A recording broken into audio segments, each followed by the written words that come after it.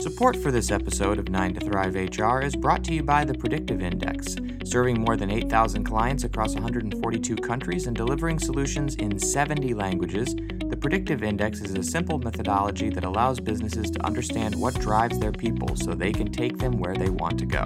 Visit www.predictiveindex.com to learn how to select, hire, and onboard the best fitting talent, increase employee engagement, develop teams, discover high potential employees, and much, much more. Hello, everyone, and thank you so much for joining us on another episode of 9 to Thrive HR, a podcast produced by the Human Capital Institute, where we discuss some of the most pressing issues facing talent management today. We help surface ideas and solutions to those problems by speaking to experts and practitioners in the field. My name's Andrew Bateman. I'm your host for today. I'm joined by Tracy Spangenberg, Senior Vice President, Human Resources at the Granite Group. Tracy, thanks for being here. Thanks for having me. So let's just get started with a little bit more about you, Tracy. I'd love for our audience to sort of get to know a little bit about your background and what you do at the Granite Group. So could you start us off with just a little bit about yourself? Sure. I've been in human resources for probably longer than I care to admit. I started my career in college more than 20 years ago, working for a very, very large company where I learned a lot, but learned that I wanted to focus on a smaller company. So from there, I went into HR management at a newspaper where I stayed for many years and then progressed up my career at that company. And then I went into human resources for a law firm. I worked in human resources for another distribution company, and then I came to the Granite Group. So I've led HR teams for about 20 years. And the Granite Group is a mid-sized company. We have about 500 employees. We have 34 locations throughout all of New England, and we're a wholesale distributor of plumbing, heating, cooling, water supplies, and now propane supplies. Excellent. Thank you so much. So if you could distill the Granite Group's talent philosophy into a sort of elevator pitch for everybody, and that's obviously for our listeners, but I'm sure that that's the type of thing that you have to do for your evangelists out there in the field, your recruiters. So if you could, in short, and sum that up, what would that be? Sure. So we are a rare company that we both respect and develop seasoned, highly experienced talent, but also we encourage and develop new talent without industry experience. A culture fit is our most important thing. Experience can be gained over time.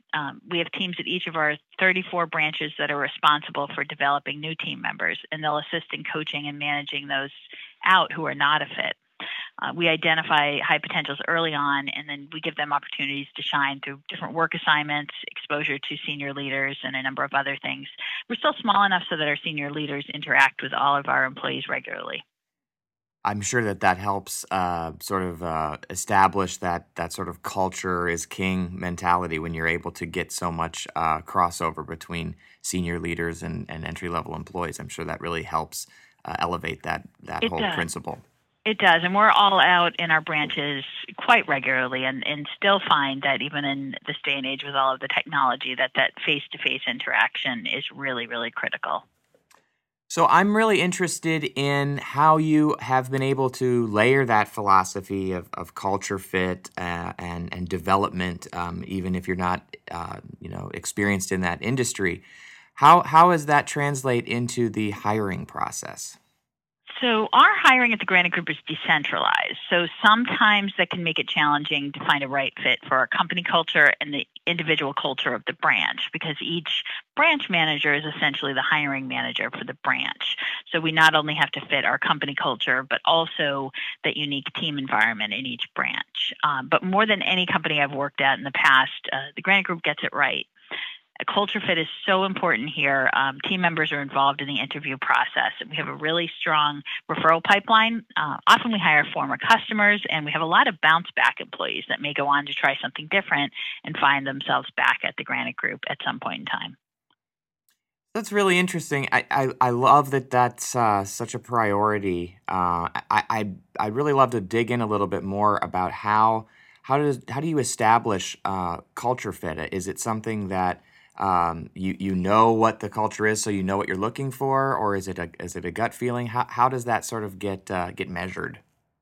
It's a little bit of everything. So we traditionally, our model had been, well, you were in the industry, come to work for us. And as time goes on, people aren't going into the industry in the same numbers as they were in the past. So we've really had to reinvent how we look at things. And can someone work in a really fast-paced environment?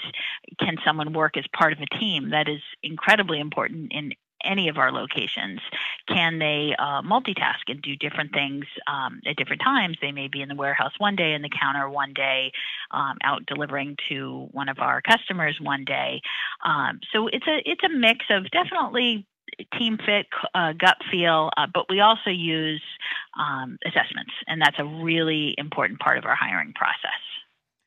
So how does the assessment data work for everybody? And I'll give you a hypothetical. So let's think about a hiring manager that is having a difficult choice between two similarly qualified candidates. What does the assessment data do to make that decision easier?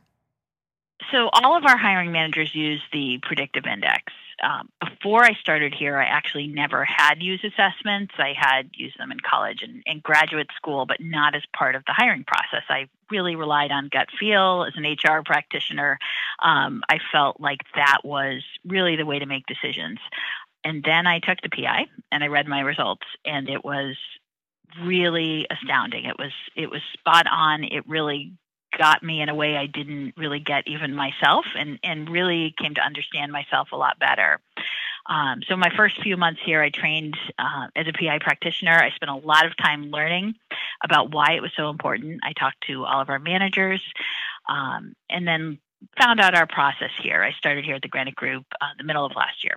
One of my predecessors spent a lot of time defining roles and what a best fit candidate might look like. So managers actually have this benchmark that they can look at and see what, if you're hiring a warehouse employee, if you're hiring a counter employee, an outside sales employee, what that ideal fit might look like.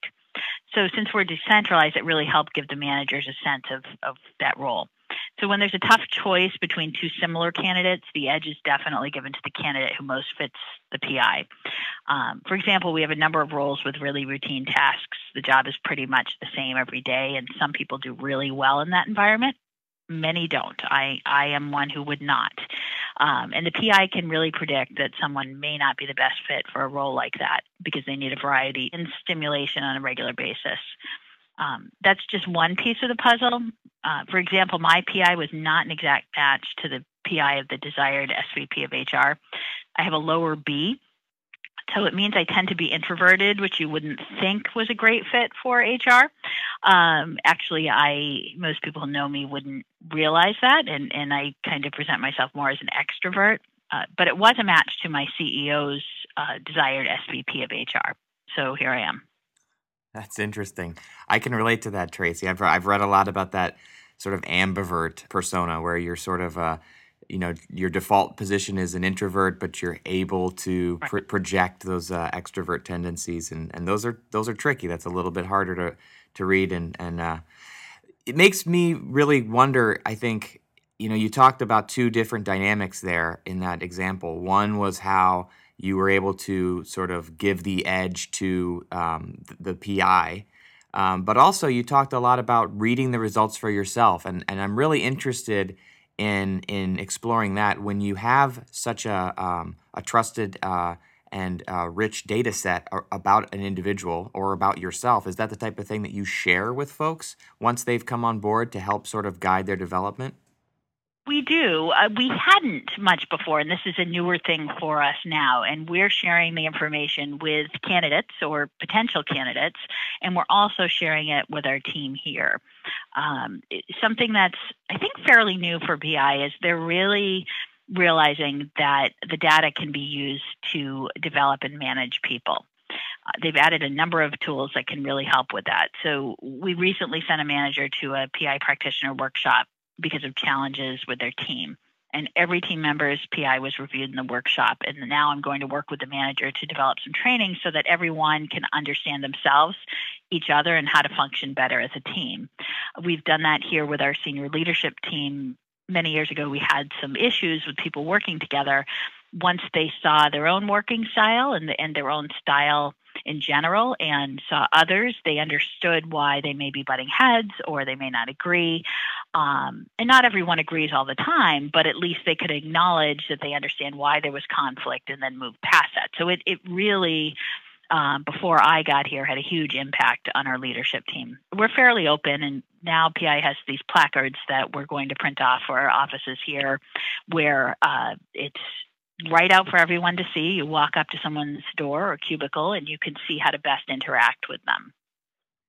So, for someone like you that's leading a company that's a smaller company, but obviously you're doing a lot of things that are based off of some of your experience with larger organizations, you're, I assume, probably the keeper of these development initiatives and a lot of the HR responsibilities, obviously. But one of the things that Right. we've talked a lot about at HCI is how important it is to get manager buy-in. And in this age of sort of high-performing teams and agile working styles, I imagine that the manager has a lot of responsibility for talent development. Is there anything that you're doing that helps equip them, whether it's through their own development with some of their PI data or the data about those whom they manage? Could you talk a little bit about how you're sort of helping equip managers with some of the responsibility for performance and development and engagement and all of those things that have been traditionally the realm of HR? It really starts at the top with buy-in from our CEO. We have an executive team, we have a leadership team, we have regional directors, we have branch managers. So the philosophy has to start at the top. So I work closely with my CEO. I work with our COO, who's out in the branches all of the time, and making sure we're all on the same page. All of our branch managers have access to the PI data. They can run their own reports. Usually they're asking someone in HR for assistance. And they also have access to a number of tools in regards to performance management. So we really set a goal, and this is something that we're still working on, that when it comes to review time, nothing should be a surprise, that we're giving consistent feedback throughout the year to our employees. I just was talking about this morning. We have one location where we have some newer employees, some millennials that specifically went to their manager and they asked for regular meetings. Can we meet twice a month so I can understand how I'm doing? I can correct any problems that I might have, and I can progress within the company. So we have a number of tools. We don't have enough time to go into them today, but we have a number of tools that we use to really encourage our employees to learn. We have a new LMS that we put in place, and we promote from within far more often than we bring in people from the outside. So it's very, very, very important to us. And something like a PI is critical to that in understanding what someone may be good at or may be a best fit for down the road. Absolutely. I think that that's a great way to incorporate some of those tools to allow you to set forward a talent strategy that is really rooted in, like you had mentioned at the top, culture fit and helps to bring in people with internal mobility and create development opportunities for everybody. So thanks for outlining that for us today, Tracy. It's really been great hearing from you, and we look forward to learning more sometime in the future. Great. Thank you. That concludes our podcast for today, everyone. We would like to give a big thank you to the Predictive Index for making this possible. And we'd also like to thank each and every one of you for tuning in. We encourage you to subscribe to this podcast if you've enjoyed what you've heard. You can find us on iTunes, SoundCloud, Stitcher Smart Radio, and on the YouTube channel HCI Talent. We'd like to again thank Tracy Spangenberg as well as the Predictive Index. Without their generous support, we wouldn't be able to deliver great content like this. And if you're interested in learning more about what we've discussed in today's episode, you can find more resources at hci.org. For 9 to Thrive HR and all of the Human Capital Institute, I'm Andrew Bateman.